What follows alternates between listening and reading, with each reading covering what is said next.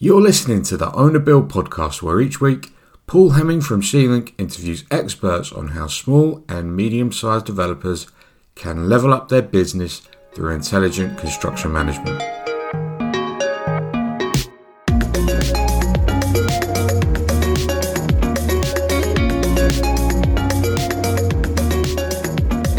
Hello and welcome to episode 21, my lucky number of the Own the Build podcast with me, Paul Hemming, and my mate, Liam Curley. Big question on everyone's lips. Liam, what's happening in your life today? Well, I'm pretty sad. I used to be your good friend, but now I'm mate. I feel that's a downgrade. You have to understand, Liam, I spend a lot of time with you, so my emotions towards you fluctuate. And at the moment, yeah, I've downgraded you. All right, fair enough. Nothing special, but why 21? Why is that your lucky number? It's a bit stupid. I got three lucky numbers: 7, 14, and 21. I just love the seven times table, basically. I don't know why, but what's wrong with 28? Yeah, once it's I didn't know that was. Is that 7 times 4? Is it? that's far too complicated. Worrying for a quantity surveyor, isn't it?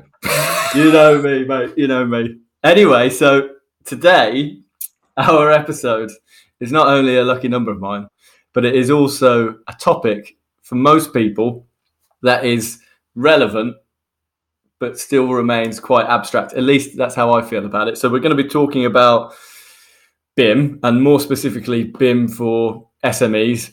Is it even relevant for SMEs? And I'm very pleased to welcome today the best dressed guest of all time on Own the Build. I know this is a podcast, this is only audio, but he is suave as anything. Ian Miskimin of Bentley Systems. Ian is a real guru of all things BIM, and we're delighted to have him on the show. How are you, Ian? Very well, thank you very much. Really well today. Enjoying the warmth and the ability to come along and talk to you guys today, especially from a perspective of a topic that I'm very passionate about. Yeah, I remember talking to you previously about it, and I'm looking forward to diving into it in a little bit more detail. But for a bit of context, Ian, and for the sake of all of our listeners, tell us a little bit about yourself, your experience, and your role at Bentley and in the water sector. Well, I'm a man of many, many hats. I work part-time for Bentley Systems, have done now for 20 years since yesterday. Wow. So I've been there for a very long time, and I'm in a very happy anniversary. Oh, thank you very much. It's been a really good time, actually, and I think it's culminated in the role that I do now, which is enviable by many people around the world, and I think it's quite unique. My remit from the big boss, Mr. Bentley himself, is do the right thing. So if it means going off and helping an organisation get their BIM strategy right, or perhaps getting involved in the STEM organisations and initiatives through the Bloodhound Supersonic Car, or just going off and helping a government to look at how they're going to do innovation in the future. If it's the right thing, and I feel it's the right thing for me to do, then he's happy to back me up. So that's the mandate. Do the right thing. And I think that is almost should be a mandate for everybody. In everything we do, we should think about, is it the right thing to do? And if it is, get on and do it. Excellent.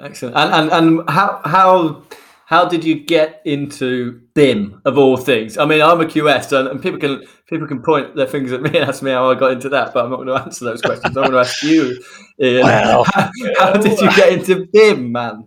So you got seduced by the dark side and got dragged into QSing by the Darth Vader and the yes, and the evil parts of the Empire. I can tell, but no, I think I got involved in infrastructure right from the very beginning by complete accident. It's a stupidly long story out in New Zealand, which involved some hallucinogenic berries, a conservation engineer, and somebody saving my life. So I paid them back by doing work on roads, tracks, bridges, and things like that, and got thoroughly hooked on infrastructure. But the way I got into the Bentley world was once again another accident altogether. I turned up for an interview looking to do more infrastructure work, and after a few minutes conversation, they decided that perhaps the CV in front of them wasn't mine, and it wasn't. It was completely the wrong CV. I know nothing about coding computers, JavaScript, or anything like that. And so we just got chatting about what I do know and what I do love and enjoy. And a couple of hours later, they gave me a job, which was pretty. You love BIM? Is that what we're getting at? You're a lover. Well, yeah. They were looking for somebody to look at information and collaboration and how we should better structure data for construction, engineering, owner operating things. And then push comes to shove. Over the years, I've been doing various jobs along those lines. And I had another slight hiccup back in 2012. I was just coming back from doing some of the security for the Olympic Games. And I was walking past the office when Greg and Andrew Wolstenholme, who was in charge of Crossrail, of course, were having a conversation about how they could improve the education in the BIM, the information management world, for the Crossrail project. And I just happened to be passing the office at the wrong time, got called in, and they said, "You're going to do it. You're going to run the Crossrail Information Management Academy. I want you to become everything you need to know about BIM." And so it just started from there. Getting involved in the government BIM tasks groups, getting involved in all the BIM 4 groups. It was really good fun and thoroughly enjoyable. Amazing. I've smacked my head against a brick wall quite a lot over the years, and I've become a lot more, I suppose, cynical and pessimistic a little bit about our industry. But I think, if we can do some good things, we've now got the knowledge to move forward, even if we haven't got the culture or the energy to move forward. Interesting. I guess that leads really nicely onto onto the topic of the conversation, because it sounds like you've got really amazing experience, knowledge, and know-how. Perhaps at like the larger tier 1 organisations, you talk about projects like Crossrail and so on.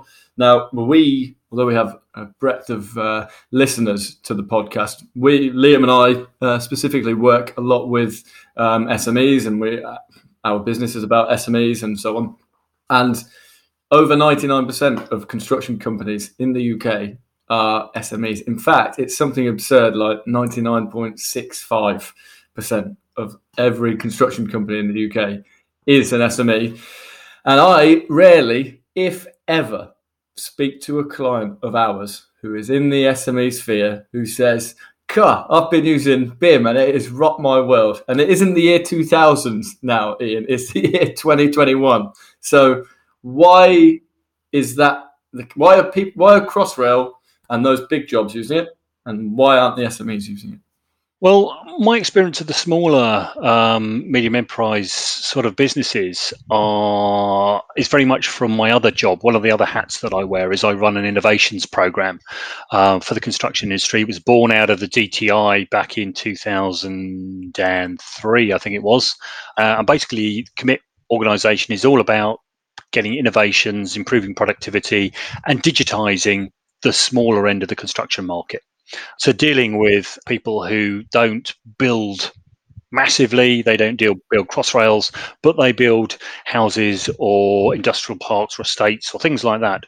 And so getting to understand what makes them tick and what makes them change has been something that has been in my mind for over a decade now. In ours as well.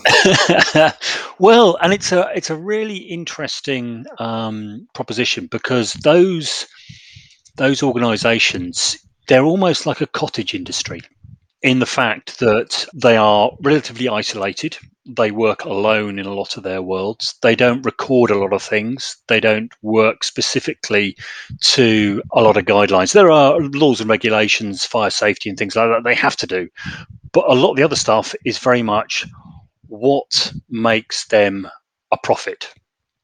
And so when you talk to any organisation like that, you can't go in and talk about the Crossrails. You can't go in and talk about the big industry side of things, or You can't go in and talk to them about noughts and ones and schemas and spreadsheets and geeky 3D pretty pictures. Waste of time. What you've got to do is go in and talk about the value proposition. And I think that's where we as an industry and we as a BIM community have failed dismally.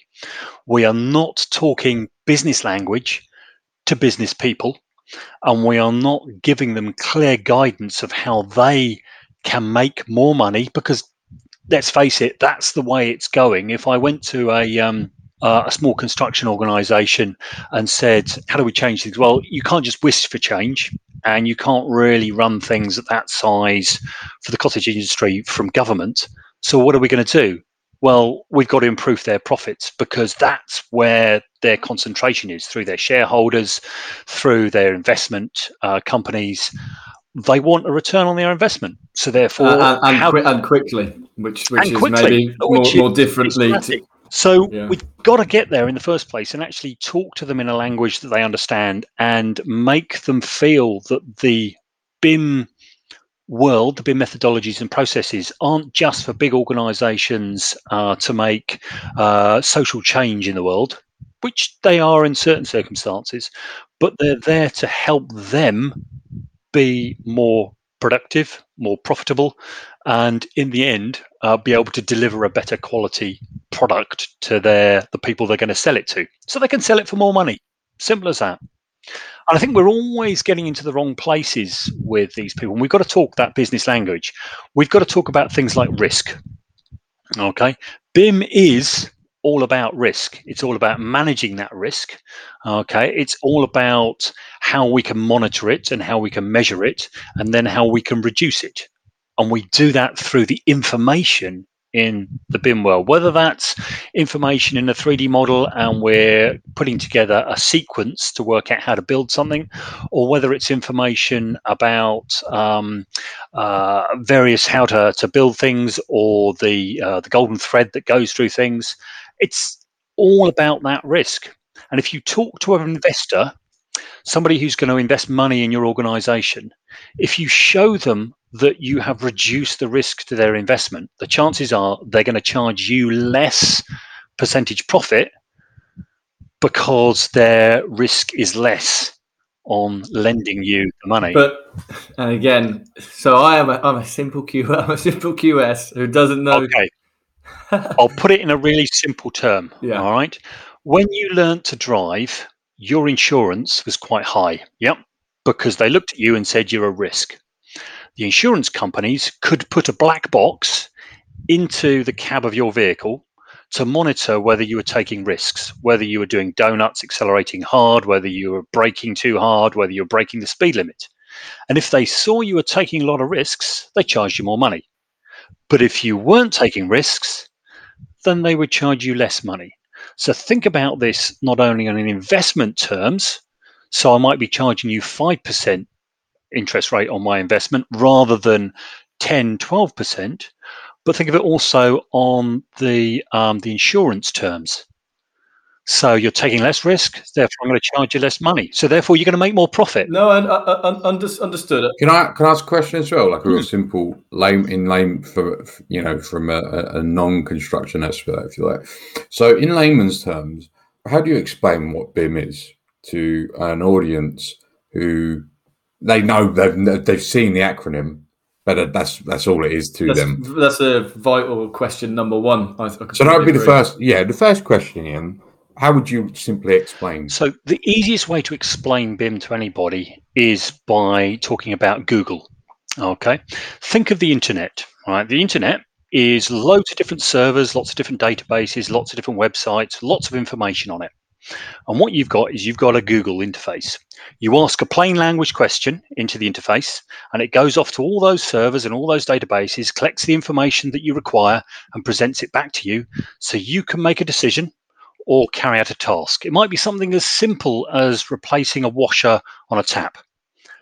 But that's it. That's what we're doing with BIM. You've got lots of different databases about finances, about engineering information, about maintenance information, about materials, about consumables, about equipment. And you ask a plain language question of that information and it will come back with an answer. But there are two really big differences. Firstly, you could be able to trust what you see out of BIM. That's a massive word, trust, because we waste a huge amount of time and money searching for and validating information, just making sure that we can trust it. Okay. The latest figures for that are around about 80% of an engineer's time is wasted searching for and validating information. 80%. That's 4 days. On BIM? No, all over. So if you just said to an engineer, right, find me the information of how to maintain that and go off and maintain it, it would take them 4 days to find the information, make sure they've got everything, revalidate it because they don't trust it, and then go out and do the job than it would do otherwise. So it's a massive inefficiency there. The other thing, of course, is that searching for information. So instead of when you get a return from Google and you get 1,000 answers from Google and you don't know which one is actually relevant to you, BIM will give you the ones relevant to you, your role and the job that you're carrying out, and it's giving you information you can trust. So what do we do here? It's like having an Alexa. You press the button and go, Alexa, I'm going to be 2 days late delivering this stuff on site. What's the schedule problems with that? And it's going to come back and it's going to tell you what needs to be done, who needs to be contacted, what bits of the contract you might be breaking, what equipment will be on site. Your hire areas might change. The materials might not arrive on time, or they might have spoiled on site. The concrete might have gone off by then. All this information is all really valuable to the people building that building. But at the moment, it's in lots of different servers, in lots of different databases, controlled by lots of different people who've got no idea what to do about bringing it all together. So to describe it in really simple terms, it's Google for your assets, but you can trust it and you know exactly what's going to come up in front of you. Right. So then, again, so if I am, which I am really, somebody that is new to it, and let's say from a developer background or basically a non-construction background, I'm thinking, okay, so this is data for construction. This is instead of using purely human intuition, I can use BIM, which is going to introduce data to help me make better decisions. Yeah. So it's all about decision making and action taking, making sure that you can actually do both of those things quickly and assuredly and know that it's going to be right in real time. And when you know you can do those sort of things, you can do things much safer on a construction site. You can do it with less waste and carbon impact. You can do it without overrunning time and effort with certain people getting equipment on site. So you drive down the costs. There is a whole raft of things that you can do just by having good quality information in front of you without having to go off and search for it and then having to regenerate it or revalidate it afterwards. And I think it's that value proposition that we've missed, because when you've sat through any BIM presentation, I can guarantee it, you'll see this wonderful 3D pretty picture spinning round in front of you on the presentation, and they'll go, wow, look at this, isn't it wonderful? And it'll just be, oh yeah, it's wonderful, but it's not relevant to me because I'm the person who just does the electrics. Well, that's precisely what I want to get into, and that's that value proposition. I'm going to ask you about it, but right after this break.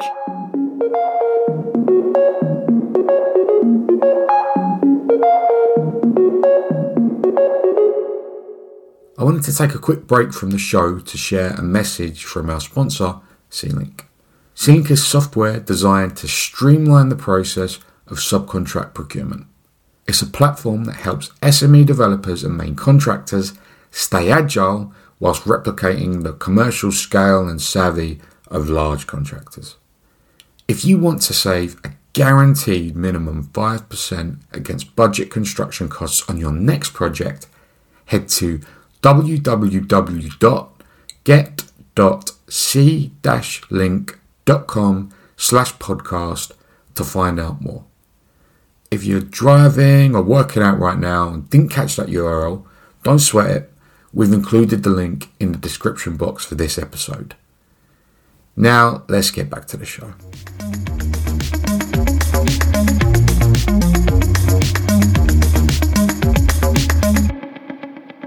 Right then. So now we're going to get tricky. I feel like we've got to a point where I understand much more the value, and I understand in simple layman's terms the Google analogy. That actually really does help me to understand it. I think it'll actually help a lot of people to understand it in a simple way.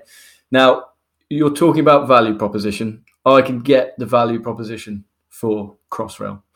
What I struggle to understand is the value proposition for clients that I work with who are doing, say, 10 apartments. They're doing like a couple of £3 million builds a year, something like that.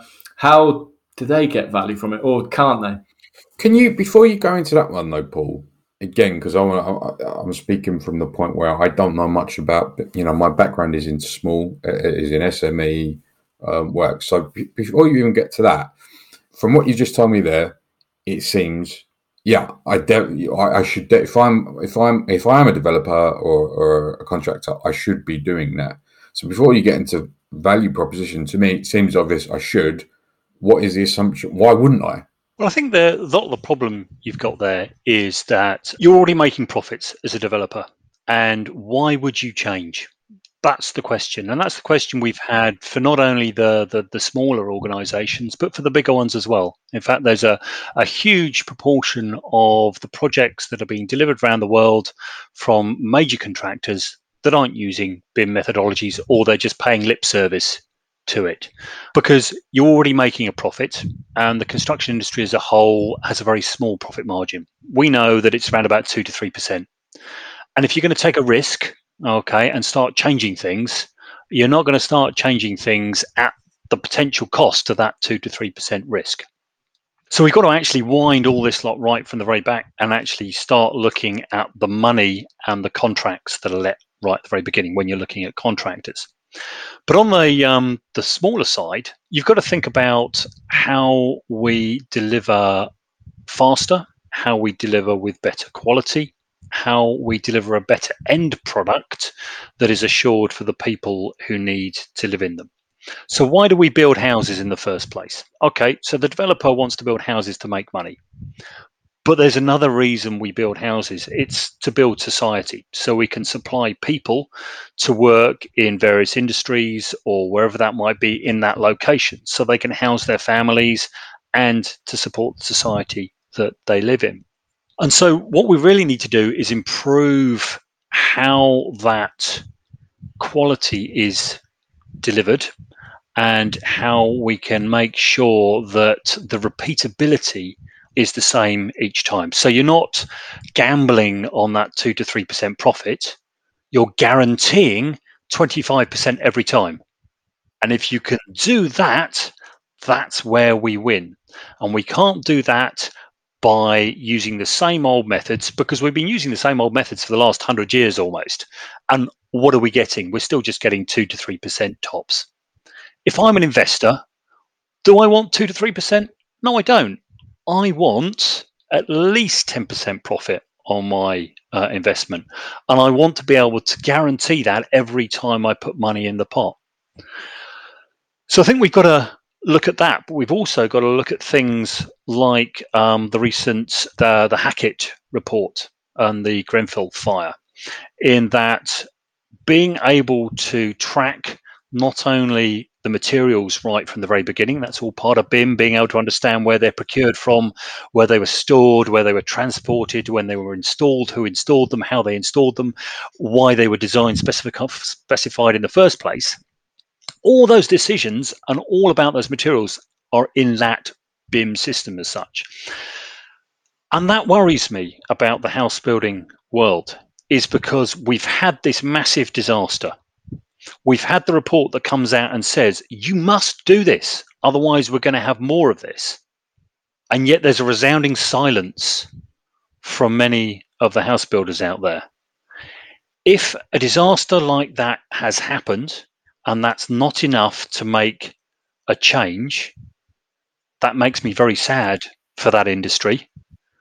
But if that's not the way we can make change, then the only way we can make change then is by increasing the profit margins and lower the risk for those people building the housing market. So I'm not a great fan of them. I'm as much of a fan as I am of QSs. Oh, come on. Yes, I thought you said I was all right. Well, some QSs are okay. Some of them are all right. But I, in all honesty, if the only way we can get things to change is through money, then that's the way we've got to do it. Because we can't play on their better nature. We can't play on the fact that they need to improve society. The only way we can do things is by lowering the risk and increasing the bottom line.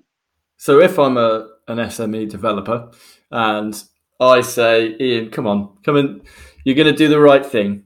Come and sit in my business for a week and show me what you would do regarding BIM that will help me take steps towards reducing my risk and increase my profit. All right. Well, first things first, you've got to see what the business strategy is in the first place, because information itself has got very little value unless you can see a line of sight between that piece of information and the business decision, the outcome, the objective that you're actually trying to achieve. And it's a series of work I've been doing recently with various organizations is by taking their business strategy and tracking it all the way through to individual pieces of information. So understanding that this piece of information here assures me that we're going to achieve that particular objective in the, maybe it's a government strategy, maybe it's the CEO's strategy, maybe it's the president of the organization's strategy. But if I can tie those two together, then I've got a definitive value for that piece of information. And I need to make sure that we record it, that we manage it, and then we disseminate that piece of information to the right people to demonstrate its value. So that's the first point within there. And then that helps the IT departments, because when you give BIM I haven't got an IT department. I'm only an SME. And maybe I'm tiny. I've got 5 or 10 bodies max. So you might have 2 or 3 systems in there, one that does your finances, one that does your equipment register, one that pays your team, one where you've got your ordering account. And you might think initially that you've got to try and link all these things together to actually get that full BIM experience. But if you go through that exercise of the line of sight, right from the very big outcomes all the way through to the individual pieces of information, you only have to expose those 1 or 2 pieces of information to get an instant business value out of the proposition. Because what you're doing is you are demonstrating that the business is on target to achieve those objectives. And if you've got shareholders, what does that do? Well, it gives them assurance that you're on target to produce a profit for that year. And if you can assure them that there's a profit, you're going to get investors and et cetera, onwards and upwards. Yeah, another profit and so on. Et cetera, et cetera. So that's kind of like one of the first points is looking at the business information management. Okay. So that's a BIM sort of acronym, but it's the business side that you need to understand. The second part is to actually find out where your problems are. What are the things that are costing you money? What are the things that are costing you in health and safety? What are the site issues? What's really causing you to only achieve 2 to 3% rather than 20%? And I can guarantee that a lot of that will be through things like wastage. Purely, people are designing something, yet when you're on site, you're actually not designing, you're not constructing what is being designing. If you look at a good percentage of people like plumbers and electricians, they just make it up as they go along. I mean, in all honesty, they do. They get given a drawing that it's got to go from A to B, and the drawing puts it in a nice, lovely pattern all the way through there, and they're just going to go the shortest route on site. But we know that design is really important. So we've got to actually design earlier, put the money up front, so we're making mistakes, making changes before we get onto site, because site problems and corrections are so expensive, whereas doing them in a design office is cheap. It's like NASA, okay? Instead of going up and trialing things up on the space station, they get the astronauts into a water tank and they trial things out there because it's a lot cheaper if something goes wrong. Same thing with construction. We waste so much materials. I mean, it's a question for you. You're the QS. Oh, don't percentage-wise, I asked the questions. Percentage-wise, how much materials are wasted on a construction site on average? I don't know the answer to that, but I do know that depending on what it is, I mean, I used to work in cladding and insulation. We used to throw away 10-20% of insulation. It was just flying out. And that's a small amount.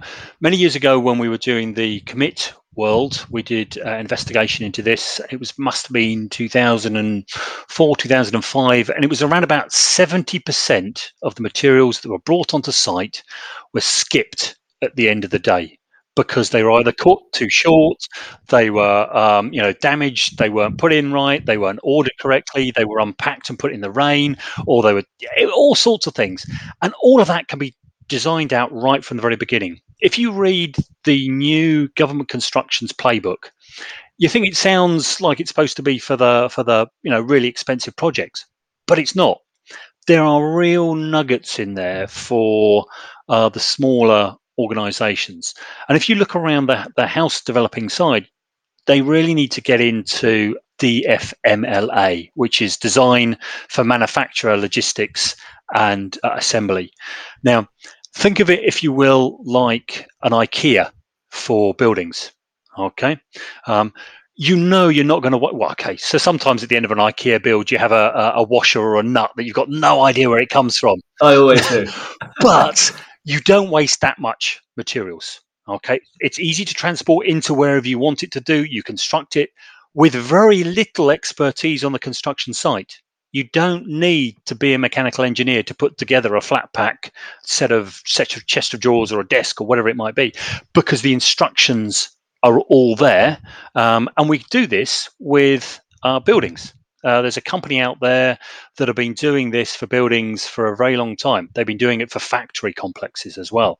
And the fact that they design it so it can be shipped in a container on site, the things can come out at the right moments so they're not damaged by weather or whatever it might be, or during transportation. And when they get there, they are constructed, and each joint and each part has got a little QR code on it.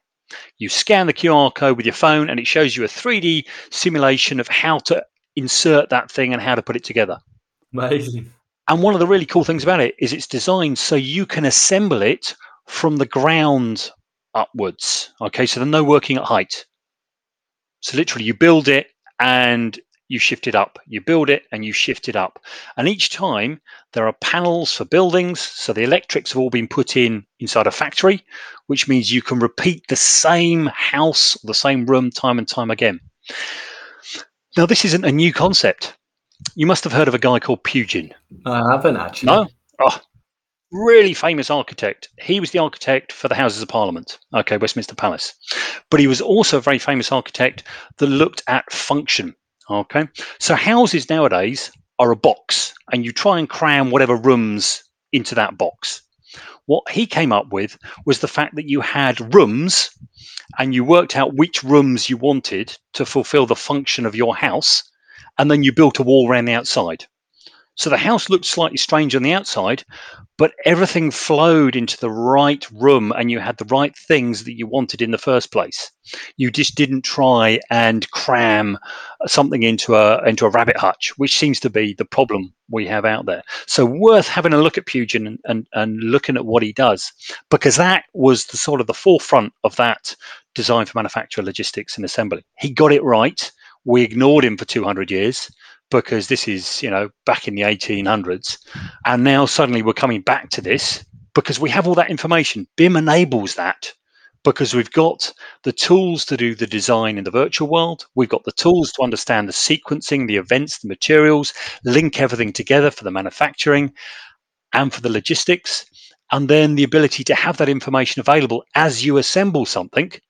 And then, hey, you've already got that information already, so why not hand that over to the end user? So the person who buys the house knows how it's being constructed and also knows how to amend things and maintain things and operate things into the future. I have to say, you are an excellent advocate for BIM. I love the passion and the energy that you have. And so you would, if going back to my question where I brought you into my business, I'm an SME, and what you would ask is, where are the problems that keep on repeating themselves? So you make a really nice M&E example. You're redoing M&E on site. Let's do that off site. Let's do it as a desk study in the office. That's a simple way we can reduce delays, etc., etc. There's also I was going to say it's going to be different for every organisation. So what affects your business is going to be different from affecting somebody else's business. There are going to be similar themes in there, but how it's affecting it will always be different. So therefore, there isn't a one size fits all in here. So you're going to have to really go in and find out what are the things that are causing you trouble and not allowing you to make a really decent risk-free profit, and then fix them using information. And I guarantee information, or the lack of information, or lack of trusted information, is probably the root source of all those problems. Okay, and so we are excruciatingly close to the end of this episode. I could talk forever to you, Ian, but so I'm picturing it now. I'm picturing a better world for my business using BIM. How much is it going to cost me? Very quickly. How am I going to be able to do it? How do I do it? And I don't say just employ me, because I know you work part-time. We can't get enough of it. Put your checkbook away, quite frankly, because most of the things that you need to do are cultural changes. Okay. Yes, you need information systems. Yes, you need somebody who takes responsibility for information. So whether that's a BIM manager or a BIM person, doesn't matter what you call them, but it's somebody who takes responsibility. People need to trust information. Okay, I'm going to buy information from you and you're going to sell information to me. If I can't trust that information, it's not worth me buying it. Okay, so therefore you need to have somebody who takes responsibility for that information, using standards, using whatever it is that they enforce it with. So employing somebody who's an information manager, whether it's for a couple of hours a week, doesn't matter. You need somebody who takes that responsibility and understands the importance and the value of information. So I could do that. I could employ someone on a consultancy basis, contract them in for a few hours per week, start to get an understanding of how BIM works and how it can positively impact my business. Yeah.